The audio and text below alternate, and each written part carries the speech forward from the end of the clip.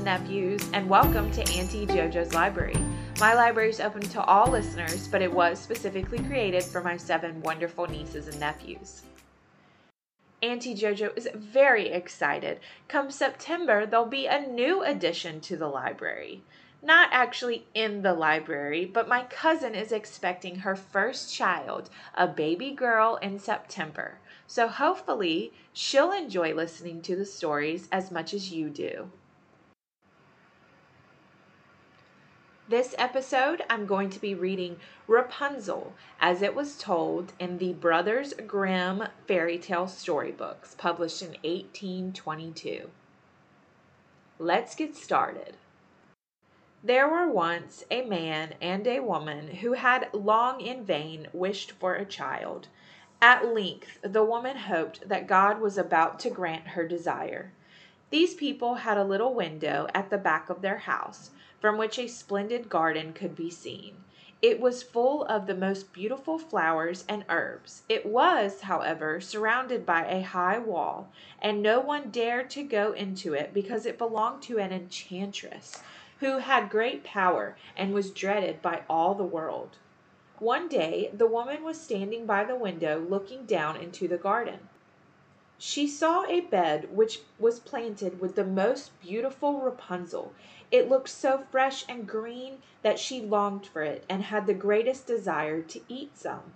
This desire increased every day, and she knew that she could not get any of it. So she started to look quite miserable and pale. Then her husband was alarmed and asked, "What aileth thee, dear wife?" "Ah," she replied, "if I can't get some of the Rapunzel which is in the garden behind our house to eat, I shall die." The man, who loved her, thought, "Sooner than I let my wife die, bring her some Rapunzel thyself, let it cost thee what it will."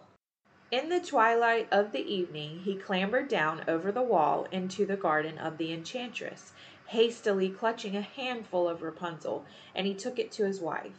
She ate it at once, and it was quite wonderful. She liked it so much, so very much, that the next day she longed for it 3 times as much as before. If her husband were to have any rest, he would have to fetch her some more. In the gloom of the evening he let himself down again, but when he clambered down the wall he was terribly afraid, for the enchantress was standing before him. "How canst thou dare," she said with an angry look, "to descend into my garden and steal my Rapunzel like a thief? Thou shalt suffer." "Ah," he answered, "let thy mercy take place of justice. I only made up my mind to do it out of necessity. My wife saw your Rapunzel from the window, and she felt such a longing for it, that she said she'd die if she'd not eat it." Then the enchantress allowed her anger to be softened, and she said to him, "If the case be thou sayest, I will let thee take away as much as they like. Only I make one condition. Thou give me the first child which the wife brings into the world. I shall treat it well, and take care of it as if I were the mother." The man in terror consented to everything, and when his wife gave birth to their first child, the enchantress appeared and took the child away with her, naming the child Rapunzel. Rapunzel grew into the most beautiful child beneath the sun. When she was 12 years old, the enchantress shut her into a tower, which lay in the forest. It had neither stairs nor a door, but quite at the top was a little tiny window. When the enchantress wanted to go in, she placed herself beneath it and cried, "Rapunzel, Rapunzel, let thy hair down to me." Rapunzel had magnificently long hair. It looked as if it was spun from gold. When she heard the voice of the enchantress, she unfastened her braids and wound them around a hook from the window above. Then she let her hair fall 20 cells down, and the enchantress would climb up it. A year or 2 had passed, and the king's son was riding through the forest. He came past the tower, and he heard a song which was so charming he had to stand still and listen. It was Rapunzel, who in her solitude passed the time by singing her sweet, sweet songs. The king's son wanted to climb up to her. He looked for the door to the tower, but none was to be found. He rode home, but the singing had so deeply touched his heart that every day he went out into the forest and listened to it. Once he was standing behind a tree. He saw the enchantress come there. He heard her cry out, "Rapunzel, Rapunzel, let down thy hair to me." Then Rapunzel let down her braid, and the enchantress climbed up to her. "If that is the ladder by which one mounts, I will for once try my fortune," he said. And the next day, when it began to grow dark, he went to the tower and cried, "Rapunzel, Rapunzel, let down thy hair." Immediately her hair fell down, and the king's son climbed. At first Rapunzel was terrified. She was absolutely frightened when a man such as her eyes had never yet beheld came to her. But the king's son began to talk to her quite like a friend, and he told her that his heart had been so stirred by her singing that he was not able to rest until he saw her. Then Rapunzel lost her fear, and when he asked if she would take him as her husband, she saw that he was young and handsome, and thought, "He will love me more than she does." And she said yes. She laid her hand on his, and she said, "I will willingly go away with thee, but I do not know how to get down. Bring with thee some silk every time thou comest, and I'll weave a ladder with it. And when that is ready, I will descend, and thou wilt take me by thy horse." They agreed that until that time he should come to her every evening, for the old woman only came by the day. The enchantress remarked nothing of this until Rapunzel said to her, "Tell me how it happens that you are so much heavier for me to draw up than the young king's son. He is with me within a moment." "Ah, thou wicked child!" cried the enchantress. "What do I hear thee say? I thought I had separated thee from the world, and yet thou hast deceived me." In her anger, she clutched Rapunzel's beautiful braid, wrapped it around her left hand, seized a pair of scissors with her right, and snip, snip, cut off her hair. She took Rapunzel into a desert, where she had to live in great grief and misery.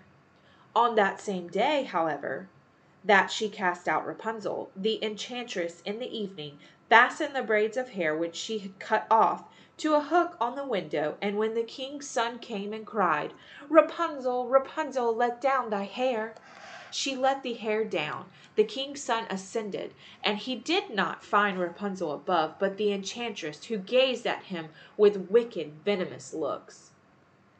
"Aha!" she cried mockingly, "thou wouldest fetch thy dearest, but the beautiful bird sits no longer singing in the nest. The cat has got it, and will scratch thy eyes out as well. Rapunzel is lost to thee, thou wilt never see her." The king's son was so terrified and beside himself in pain that in despair he leaped from the tower. He escaped with his life, but he damaged his eyesight. He wandered blindly in the forest, only eating roots and berries, and he did nothing but weep over the loss of Rapunzel. He roamed about in misery for so many years, and finally, at length, he came to the desert where Rapunzel was. He heard a voice, and it seemed so familiar to him that he continued to go to it. When he approached, Rapunzel knew him and fell on his neck and wept. Two of her tears magically found their way into his perfectly blind eyes. I mean, these tears dropped exactly at the right moment inside of his blind eyes. And these magical tears, y'all, these magical tears, they cleared the young king's eyesight. He's just roamed around for 2 years, finds Rapunzel in the woods. She cries, and those tears, they revive his eyes. Okay, if we could bottle Rapunzel's tears, we could world hunger. Like, we could end world hunger with those tears, apparently. But okay. So she cried. Two of her tears wetted his eyes, and they grew clear again, and he could finally see her. He led her to his kingdom where he was joyfully received, and they lived for a long time afterwards, happy and content. Because all because of those tears. Let's not forget the tears. It's not really called Rapunzel, it's called the two wet tears. Okay. The end.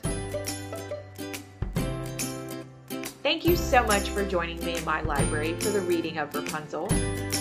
Don't forget, the month of May, I'll be releasing stories every Wednesday. So tune in to hear a short story or maybe a long story. We'll be getting back to chapter book stories later this summer. If you have story suggestions, email me at auntiejojoslibrary@gmail.com or press the message link button wherever you're listening to this podcast and leave me a quick voicemail. You don't have to tell me your name or your age. Just let me know where you're listening from and if you have a favorite story so far. As always, I'm looking forward to sharing more stories with you.